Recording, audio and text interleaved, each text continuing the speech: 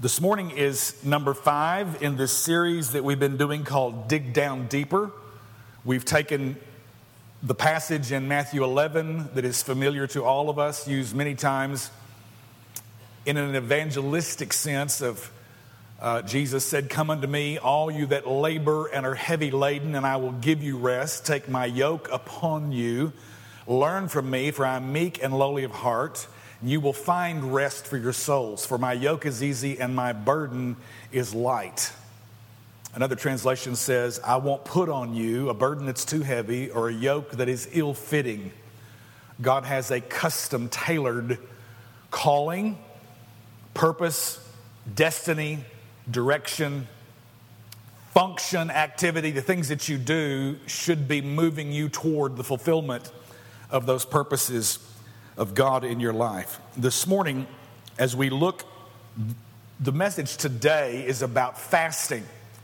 And I know that's not a topic that you're just going to really jump up and down about, because it's one really that I think probably the current church sort of ignores, or at least excuses itself from. The spiritual disciplines that we have been looking at came from the passage that I quoted just a moment ago, and that is that the yoke of the Lord is the idea in the Middle East.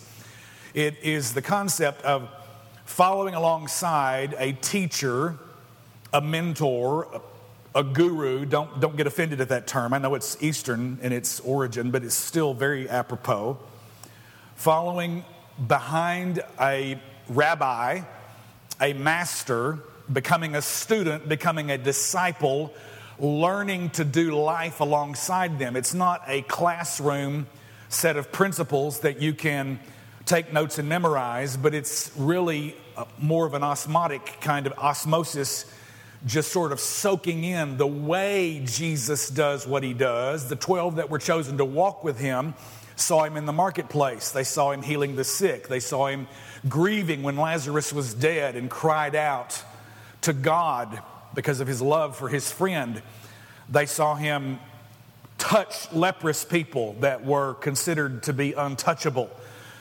They saw him deal with overtly religious people, hypocrites, hypocrites, those who were below the criterion, the standard that they were themselves proclaiming.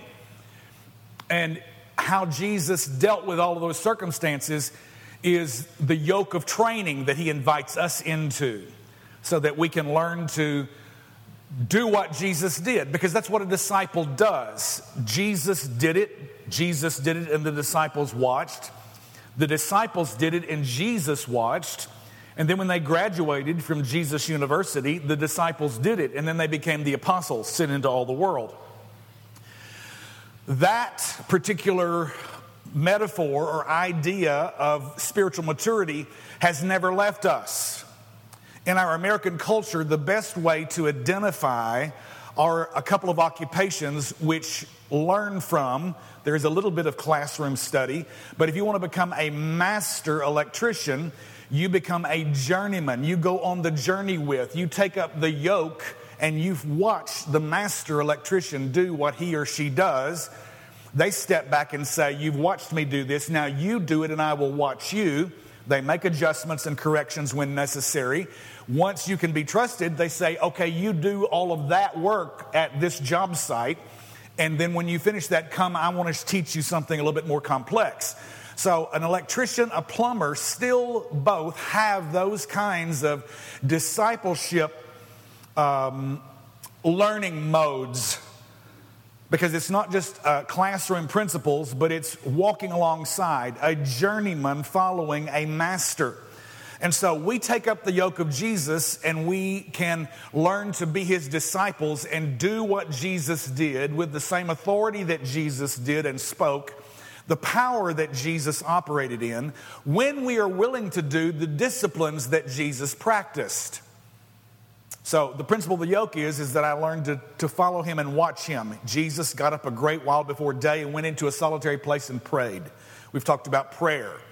We've talked about the word. When Jesus was tempted of the enemy, every time he quoted the word back to Satan, Satan, the adversary, the one who buffets, the one who comes against us.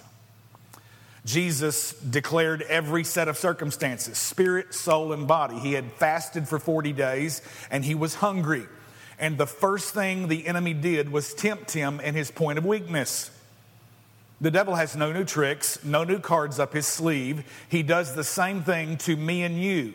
An area where you are weak or struggling in. Don't even look at me in that tone, because everybody in the room's got one sometime or another.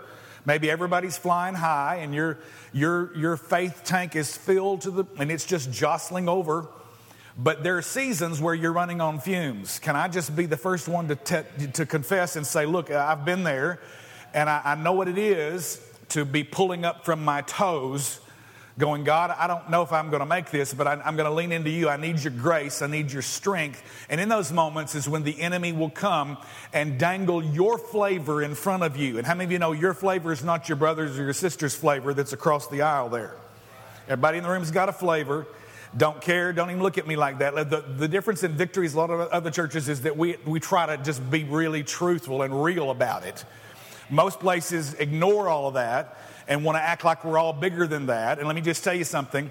Honey, everybody in the room's human. There's nobody in the room who's not. I don't know of any aliens that are here. If you are, see me after the service, okay?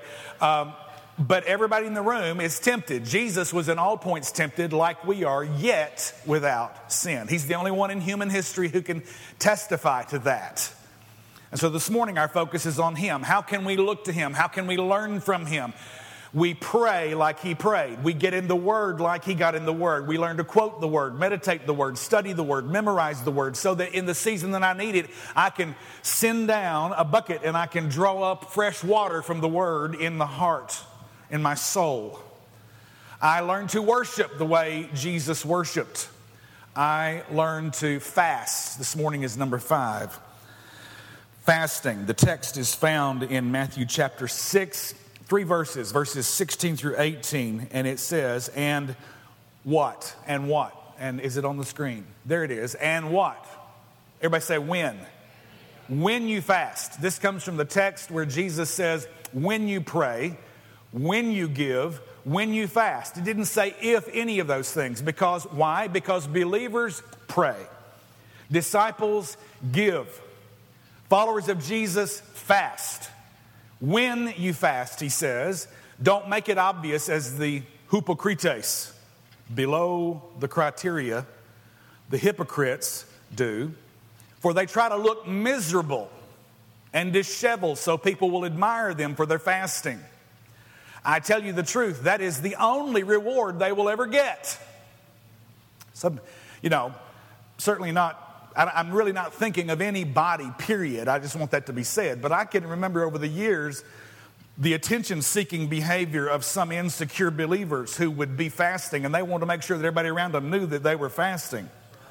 Oh, well, I'm fasting today. And I'm going, okay, well, you just got your reward right there, brother. That's it. Okay, this is the only reward they'll ever get. Verse 17. But when you fast, my goodness, this is bonehead kingdom right here. This is a bar of soap. Put it under here. Comb your hair and wash your face. Can you believe that even has to be in the Bible? I'm shocked sometimes. And especially, forgive me, I'm going to say it, but when I go to Walmart and I'm just going, you came up here looking like that? It blows my mind. And forgive me, I don't want to sound judgmental. I don't think you've got to just come out of the bandbox every time you go somewhere. Certainly, if you've been working in the yard all day long, I understand you got to run, get something real quick. But man, it's just like, can you even comb your hair in the name of Jesus? Wash your face in the Holy Ghost. Come on, somebody. Verse 18. Then no one will notice that you're fasting except your Father who knows what you do in private, and your Father who sees everything will reward you. So there's some things that we want to do, not for the purpose of public attention, but for the purpose of private audience with the Father. When you fast, Jesus says this is how you do it. My one thing that I want to bring repeatedly through the message this morning is this. Fasting is not about wrestling the blessing out of God's hands. It's about getting me properly aligned to receive it. Now, that's a common misconception that folk think, well, if I fast, then God will have to do this for me. If I quote the right faith scripture, if I do this long enough, repetitively enough, if I go without this many meals, if I fast, then I can sort of strong-arm God and make him do what I want him to do. And that's not at all the right attitude about fasting. I am not trying to wrestle anything out of God's hands because I am his child, you are his son, you are his daughter. And the scripture says in Ephesians 1:3 that blessed be the God and Father of our Lord Jesus Christ, who has, past tense, blessed us with every spiritual blessing in heavenly places in Christ. They're already yours. We have a benevolent Father, a God who is good. Everybody say it all the time. And his heart is for you. He is after your advancement in the sense of the destiny and purpose that he has on your life. If God is guiding you into something, he's going to provide you with what you need to accomplish where he's guiding you. God's not going to tell you to do something and then leave you out there on a lurch. He is not going to give you a commandment that he expects you to obey and then not give you the strength and the grace and the provision to carry out his command. Somebody say amen.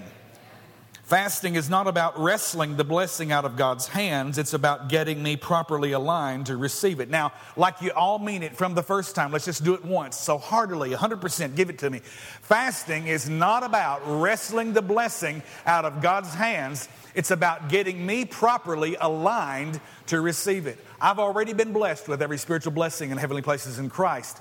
Sometimes I can get in my own way to seeing those things manifested in my life, out of the invisible realm of the Spirit into the visible realm, from the eternal into the temporary.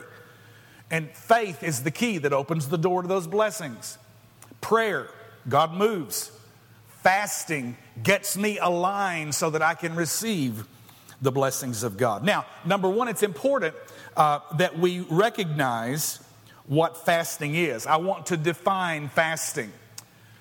Fasting, matter of fact, let me just go ahead and pull up my phone over here because I grabbed that earlier. It says to abstain from all or some kinds of food or drink, especially as a religious observance. And that's true. Although fasting is not only about food. There have been seasons where I have fasted social media for 30 days. Didn't get on Facebook, didn't get on Instagram, didn't tweet. Didn't do any of those things, just stayed away from it because it can keep you in a stirred up, angry kind of a mood, especially in these days of extreme political division. And so there are seasons that I have fasted that. There are seasons that I've turned the TV off. And it's not just about deprivation. It is intentional deprivation. But it's not just about doing without something. It's not just about starvation when it comes to food, because if that were the case, the starving people of the world would be operating in unexplainable spiritual power. Starvation is one thing. Intentionally depriving myself of something that I desire and something that I want, and actually my body does need, for the purpose of focusing that time and my attention on spiritual things, prayer, worship, reading of the Word, seeking the face of God. That's when fasting becomes, and this is my two-word definition, fasting is intensified prayer. Everybody say that. Intensified prayer. It is exponential power. So the title of the message this morning is The Potential. You see the word potent in the word potential. Potent, which means powerful. There is power when you understand the tool that God has given us in fasting, where we do without something for a specified duration, whether it's just one meal, and we give 15, 20 minutes to seeking the Lord about a sense of direction in our lives for where we're headed, provision that's needed, a breakthrough in an area, a healing where it's not yet come, a restoration in a relationship, reconciliation where people have been divided, so that peace might come, so that there can be healing and unity. Fasting can accomplish a lot of different things. It's just taking your prayer and bumping it up about 3 notches. It is the exponential notation of prayer in the kingdom of God. It's prayer to the third power. So it's intensified prayer when I begin to seek his face and pray and worship. Another longer definition says fasting is the willful refrainment from eating and sometimes drinking. From a purely physiological context, fasting may refer to the metabolic status of a person who has not eaten overnight. I don't know if you know this, but that's why we call the first meal of the day break fast. Your breakfast is where you break your overnight fast, okay? And so you've been doing without. And let me just stop and give a little quick, tiny little snippet of a sort of a recommendation. What got me on this journey back to getting my health was intermittent fasting.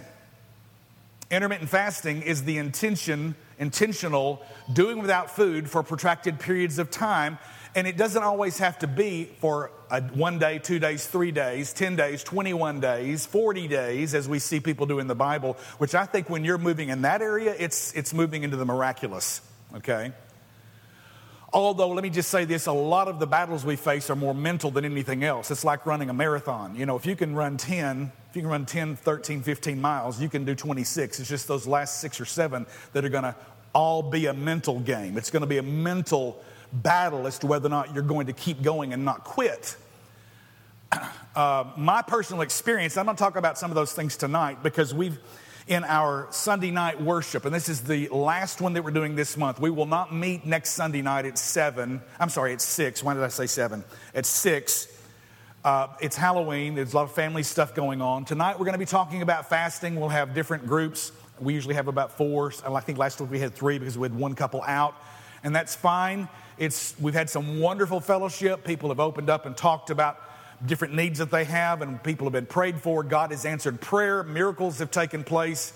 It's a wonderful experience to come together and sense the community that we are feeling in our life groups that we're doing on these 4 Sunday nights in October. Tonight is the last one. Everybody say tonight at 6. So I hope you can make it back. We'll be talking about fasting. Margot Leneve did a beautiful job talking about prayer. Brad Johnson talked about how the Word of God's changed his life. Last week, Colby Chrysler shared with us how worship has affected her. Tonight, I'm going to just give a quick 10-minute testimony how the Lord has moved in my own life in fasting and brought breakthrough and answers to prayer. And then we'll break into groups and have some questions and pray for each other. It'll be a great time. So my quick little commercial is this. I was able to begin my journey of the loss of over 100 pounds in the last 3 years just by starting intermittent fasting. And I did a 16-8. That means I would go 16 hours without food and I would eat the other 8. So I would not eat after 6 o'clock at night until 6 the next morning is 12 hours, until 10 a.m. is 16 hours. Now, there was a season where fasting really sort of had a black eye. But scientific research, laboratory, a lot of studies of people who do this now have actually given some very extreme specifics on the benefits that take place on a cellular level when you're fasting, not only giving your digestive system a break, but I started doing the 16-8, and once I'd gotten 2 or 3 days into it, it was just a flow. And, anybody can go 16 hours and then eat the 8 and then eat clean when I ate the 8. And so the weight started coming off. And then once you start to see results, then it becomes an upward spiral of motivation, okay? So besides the spiritual principle of fasting, it has become popular again these days. Books have been written about it, especially this whole concept of intermittent fasting. I think, and it's not for everybody. We were back in the green room before the service started, and I had a Pop-Tart. And somebody said, or Scott Grafton said, that's not keto. And I said, keto is a cult. You know what? You can do anything for a short period, but you can't sustain. When you try to demonize any one of the macros, whether it's protein or carbs or fat, you're missing it because we need a balance. Somebody say amen. Now, Leave off your carbs for a while. That's great. But you know what? When I see you and you're angry and you're ticked off because you hadn't had any carbs, glory to God. I'll just love you and pray for you and hand you a cupcake. Or maybe a Snickers bar. You've seen those commercials. You're not yourself when you're hangry. Fasting is not about wresting the blessing out of God's hands. It's about getting me properly aligned to receive it. Point number 2, understanding its purpose. Understanding its purpose. Now, I've got some scripture, a good little bit here this morning in this section. And before I get there, I want to read the verses prior to this passage. Psalm 58 says, shout with the voice of a trumpet blast. Shout aloud, don't be timid.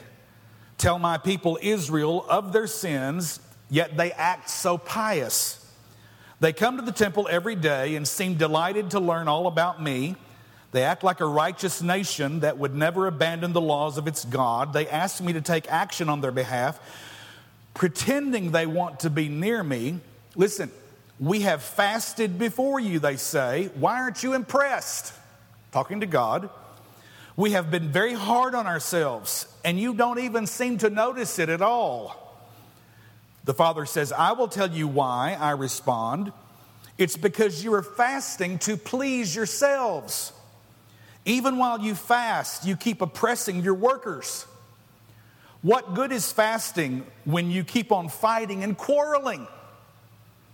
This kind of fasting will never get you anywhere with me. You humble yourselves by going through the motions of penance, bowing your heads like reeds bending in the wind. You dress in burlap and cover yourselves with ashes. Is this what you call fasting? Do you really think this will please the Lord? Okay, so now we open up to the passage here, and it's in context. It will make sense. Go ahead and put that up for me. And the Father answers his own question. He says, no, this is the kind of fasting I want. Free those who are wrongly imprisoned. You can't fast and pray and be a good disciple of the Lord and turn a blind eye to injustice in our society. People that are mistreated, folk that have been wrongly accused. This is something that should stir us up. Free those who are wrongly imprisoned. Lighten the burden of those who work for you. Let the oppressed go free and remove the chains that bind people. And sometimes those are religious chains. I'm not going to chase that rabbit, but you can figure that out. That's the whole thing Jesus was talking about when he said, all of you that are just worn slap out, come to me. Come follow me, take my yoke upon you, because these Pharisees have been slamming you down with unreasonable amounts of all of this hyper-legalism.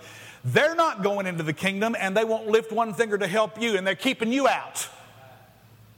Have you ever noticed when you read the Gospels, Jesus never had an issue with sinners? It was always the religious folk. They were always the one that were all tore up all the time. Because he was challenging their power base. He was challenging their political structure. All right? Share your food with the hungry. Give shelter to the homeless. Give clothes to those who need them. And do not hide from relatives who need your help. Oh, help me, Father. I'll just be honest. I just Holy Ghost right now, I'm just so convicted because I have a relative that will call me when they need some money, and sometimes I won't even answer the phone. And, this doesn't mean let yourself be taken advantage of over and over and over again. But it also means when there truly is someone in need and you have the ability to do it. James says if you can meet that need, then that's your responsibility to do that. Don't shout me down. And Jesus said, not Jesus, but the Father is speaking in Isaiah and the old covenant prophet. And he says, then, everybody say then. You're going to see this about 4 times for the rest of this passage. Then, if you'll do it this way, don't just go through the motions and penance and bow your heads and dress up in sackcloth and ashes and throw dust in the air and put on all this religious nonsense and not really have a heart change. He says, if you'll do this, then your salvation will come like the dawn, and your wounds will quickly heal, and your godliness will lead you forward, and the glory of the Lord will protect you from behind. Look at your neighbor and say, God's got your back. I love that. Verse 9. Then when you call, the Lord will answer. Yes, I am here, he will quickly reply. Remove the heavy yoke of oppression. Stop pointing your finger and spreading vicious rumors. Quit asking for prayer requests in the name of sanctifying your gossip. Quit pointing fingers of judgment. I learned a long time ago, when I point, I've got 3 right here that are pointing right back at me. We need to be careful. It's one thing to discern an issue in someone's life. It's something else to condemn and judge in a judgmental sense of the word. Stop pointing your finger and spreading vicious rumors. Verse 10, feed the hungry and help those in trouble. Then your light will shine out from the darkness, and the darkness around you will be as the bright as noon. Verse 11, the Lord will guide you continually, giving you water when you are dry and restoring your strength. You will be like a well-watered garden, like an ever-flowing spring. Look at your neighbor and say, I got to have me some of that. I want to tell you, when there's a famine, God says, I'll put food on your table. When there's a drought, He says, I'll let it rain on your land. If we will have a heart that is right toward Him. And when we go through these spiritual disciplines, these motions, remember, fasting is not about wrestling the blessing out of God's hands. It's about getting me aligned so that I can receive it from Him. You'll be like a well-watered garden, like an ever-flowing spring. Verse 12, and I think this is the last verse. Yes. Some of you will rebuild the deserted ruins of your cities. God, I can nearly weep reading that verse. If we can just get people to catch a vision for the Delta, if we can get people to actually love people, if we can not forget the words that Jesus talked about, loving our neighbors, not hating folk because they're of a different political persuasion than we are, or because their culture is different, or they do things or see things differently, or the skin color that they have. Oh my God, why can't we remember that God loves so much the world that He gave His only Son, and we're to be His people who demonstrate that?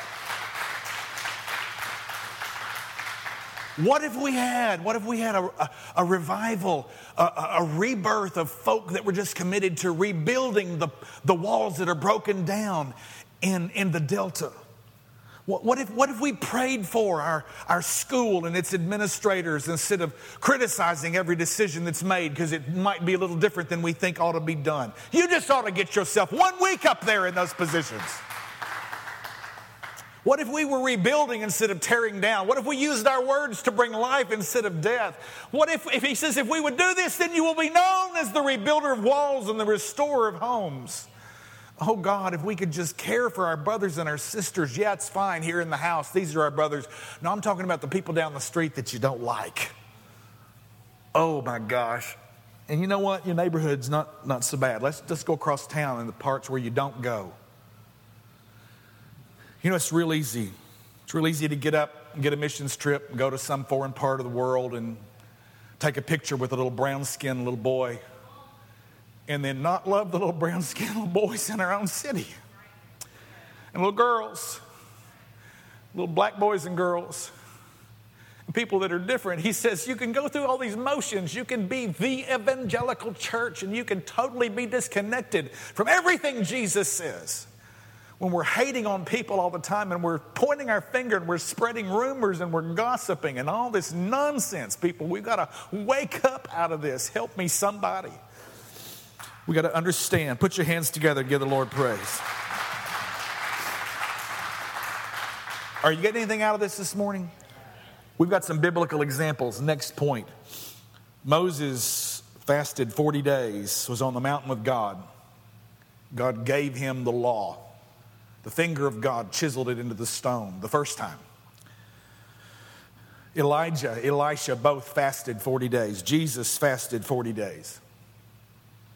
Daniel fasted 21 days till he had a breakthrough. Nehemiah, grieving over the condition of the walls of Jerusalem, called a fast. Book of Joel says, everyone fast. Come on, cry out to the Lord. And when they called a 3-day fast, the animals didn't eat. I think that the babies actually had the opportunity to nurse from their mothers. Those were the only ones that ate. Okay? Everybody else, a day or two, no water even, no food. We're going to cry out to God. We're going to repent for the nonsense that we've been involved in. And I'm going to be honest with you. I don't know if we're going to see this nation turn until we are willing to do some of that kind of stuff. Because of the level of vitriol, the level of hatred. we have gotten ourselves wound up into a situation. I don't know how we're going to get out. It's going to take God to get us out of the mess that we have screwed ourselves up into. And I don't use that in a carnal sense of the word. I mean just tightening this thing down so hard in our views, and that everybody else who doesn't think like me is a demon. God help us. Where's the love, people? Where's the love? And I want to tell you something, you won't walk in that kind of love if you're tuned in to your favorite talk show host on your network 24/7. If I can walk in your house and that's blaring all the time, that's your problem. Fast from that mess. I turned around here a few years ago and I was so angry all the time, I had to turn it off. And let me just say something. I am a musician, so I love all kinds of music. I don't think there's anything, I am not a legalist. I don't think that as a Christian you ought to only listen to Christian gospel, contemporary Christian worship music. I think that there's all kinds of music that can be a blessing to you. But when the music is carrying such a spirit and a message of anger, and it stirs you up and keeps you angry all the time, sometimes the best thing you can do is turn that off for 30 days and just give yourself a diet of worship music. And I promise you, long about day 4 or 5, you'll start to see your attitude change. And people will go, wow, what's happened to you? Because you're in a good mood. I mean, it's amazing, folk, what we put in is going to come out. Are you hearing me this morning? Nehemiah led the people in a fast. The whole nation cried out to God. Jonah, when he was preaching repentance at Nineveh. Paul and Silas, in terms of setting them aside for ministry, went before the Lord and fasted and prayed 3 days. Fasting is not about wrestling the blessing out of God's hands. It's about getting me properly aligned to receive it. Now, let me just give you some quick common misconceptions, because there's a lot of great stuff in the Word, multiple fasting passages that I could have gone into this morning. It's not only about food. It can be social media, it can be television, it can be news. It can be 1,000, 10,000 other different things that you think you need to have a separation from for a season. And you know what? We're not your judge and jury. You take your own temperature. You see, sometimes the Lord will have you lay something down that's not even a sin, just to get you disconnected from being dependent upon it. Now, let me just be the first one to confess my own sin this morning. But what if all the cellular service went out and you didn't have your cell phone to do what all we do all day long at different times of the day? We've gotten dependent. And I don't believe that as believers we should let ourselves become dependent on anything.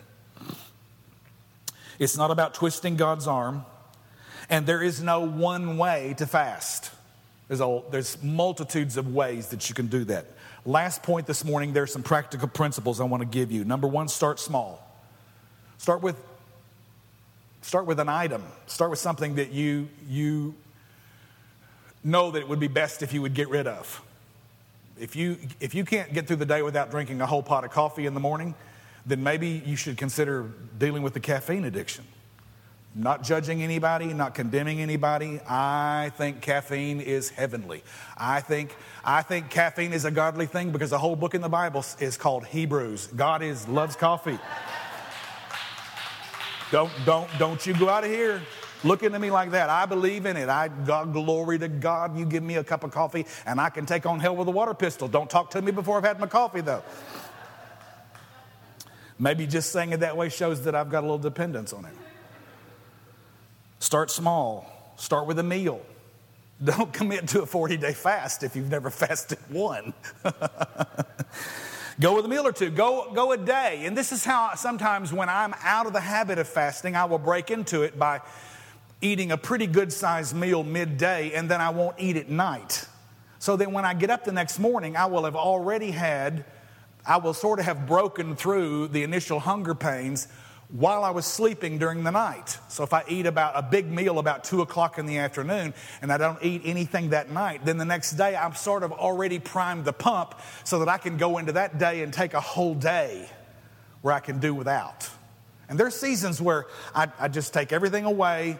I just get before the Lord on my face on the floor in my upper room, in my man cave, in my study, and I'll take out the Bible and I'll play some worship and I'll play some scripture and listen to it, and I will get on my knees. I will go. Do you have to get on your knees to pray? No, but there's something that it does for me when I humble myself and I bow myself before the Lord, and it intensifies it when there ain't nothing in my stomach.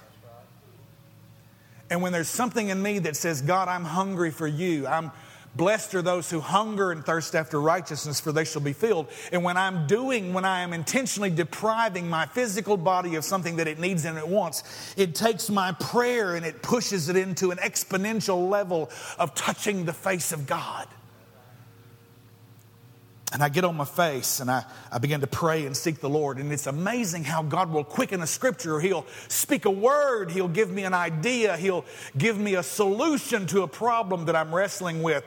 And I'll employ it. I'll apply it. And a breakthrough will come. It doesn't have to be a complete fast. When Daniel fasted 21 days, as a matter of fact, it's called a Daniel fast, where you eat no meats, no sweets. You just do veggies and fruits. You know what? That's a good thing for everybody to do anyway. Just kind of clean out all the big heavy stuff. And not to be too gross, but we all need to give our digestive systems a little bit of a rest and do a little bit of a detoxifying once in a while. Don't just do without and think that that's accomplishing something. Use the time you were doing without that you would be sitting down at the table eating, and seek the Lord in prayer, in worship, in Bible reading. It's not just about deprivation or abstinence, but it's about focusing that time to seek the Lord. If you're fasting from a practice, like your phone, then replace it with a spiritual focus. Do something else that is God-centered, that is focused on seeking the Lord in your life.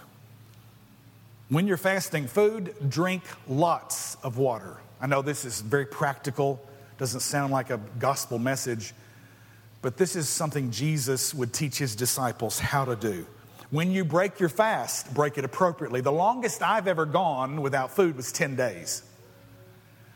Most of the time, when I'm seeking the Lord, I can get what I need to get done in my own life, humble myself, get my mind cleared, get all of the distractions out, and I can get myself in alignment to hear His voice from down here, the still small voice, and I can usually do that in about 3 days. It's amazing how this 3-day thing works through its scripture and also works physiologically in your body. After the 3rd day, hunger leaves. It becomes easier and easier every day after that to continue fasting. You can have any habit, and you can fast for 3 days and fast that habit for 3 days, and you can break it. You can break a nicotine addiction. You can break a caffeine addiction. Now, let me just tell you right now, you're going to have some headaches on the way to it. Glory to God in the highest. You may need to supplement with a little Tylenol or a little bit of aspirin. Glory to God. But you can break anything. 3 days. It's amazing what happens when you clean your body out and you quit putting in all this constant stuff. So many times we're just stuffing down. When you find yourself standing in front of the refrigerator, opening the doors, looking for something to eat, and you had just eaten a meal 30 minutes prior, it's not about food. It's about stuffing something down. It's about emotion. I was an emotional eater. That's how I can put on pounds. I can start to stuff down what I'm wrestling with, grief, and I can pack it on. I can put it in and I can pack it on. I'm just being real, just telling you the truth. And the sooner that you can identify what it is you're really dealing with, because so many times we're just medicating a deeper pain, a more pronounced problem in our lives, because we're either trying to throw alcohol at it and drown it, or we're trying to throw food at it. I've never had an issue with alcohol. I can take it or leave it. But, I jokingly say, you put a cheesecake in front of me, and if there was such a way as getting drunk on cheesecake, you get me about 3/4 away into a New York cheesecake, and I can about be drunk on it. I can have a sugar high. Glory. Hallelujah. I'm not trying to be silly, but I'm just being real. Everybody say, everybody's got a flavor. When you break your fast, break it appropriately. Take as many days as you fasted to break that fast. Don't go 5 days and then go sit down and have yourself a big old New York strip and a double twice baked potato. Because in about 2 hours, you'll be groaning in the spirit. And I don't mean praying either. Y'all get anything out of this? I'm finished. Fasting is not about wrestling the blessing out of God's hands. It's about getting me properly aligned to receive it. Bow your hearts with me, please, for a word of prayer. Heavenly Father, we want to walk with and follow, be a disciple of Jesus. We want to take up the yoke that He's given to us. To learn how to pray when we pray, not for people to see it or hear it. When we give, Lord, to bless the hearts and the needs of those, not to do it in a show. Lord, when we fast, to not look miserable and just declare to everybody that we're doing without something. But God, so that when we do it in private, you would reward us publicly and openly. Lord, more than anything, we seek your face. We're hungry for you. We ask you, Father, that as we dig down deeper in this season in our local church, that you would help us to do the things that Jesus did so that we could walk in the kind of strength that Jesus did. Lord, I pray right now for those under the sound of my voice, Lord, that are struggling in areas of their lives, that you have in these moments spoken to them. You've taken a coal off of the altar and you've dropped it into their heart and said, this is an area I want to see breakthrough come in your life. Lord, an area of addiction that we may be battling, an area, Father, where we need to bring something into balance. Lord, something that we even need to cut off entirely. Lord, you speak to your people. It's not my job to point the finger or tell anybody what they should or shouldn't do in this moment. But Lord, we look to you and we ask you to help us, Holy Spirit. Convict us, Father, of the direction that we're to take. We look to you, Jesus, and thank you that as we seek your face, that you will fill us with the power of the Holy Spirit. As we pray and we put down the pointing finger and we stop the rumors. We deal with the oppression. We deal with those that are falsely imprisoned. And we take our food and we share it with those that are hungry. And we take the extra clothes that we have and we give it to those that are in need, Father, in our area. Let us be rebuilders of broken down walls and restorers of homes. Help us, Father, to fast the way that you would have us to fast. Lord, if there's anyone under the sound of my voice who's never crossed the line of faith and said, Jesus, be my Savior, be my Lord. Thank you, Father, that in this room right now, that you lead them, you guide them by the power of the Holy Spirit. Anyone who has a need, no one looking around, every head bowed, every eye closed. If you're in this room and you would say, Pastor, please pray for me. I need a breakthrough. Whatever it is, nobody has to know what it is. Slip your hand up right now. I want to pray for you. Yes, I saw that one. There's another one. Anyone else this morning? Father, in Jesus' name, thank you for these who lifted their hands. We join together in faith, and I pray right now that you meet the need, the deep cry of the heart, Lord, of these this morning that are saying, Father, I need you. We know that apart from you, we can do nothing. But God, I ask you in Jesus' name that you meet the need, the provision, God, the healing, the restoration, the reconciliation of a relationship. Lord, the new job, the raise, Father, the bills that need to be paid. Father, in Jesus' name, help. Come alongside, strengthen my brother and my sister. In Jesus' name I pray. And all of God's people said, put your hand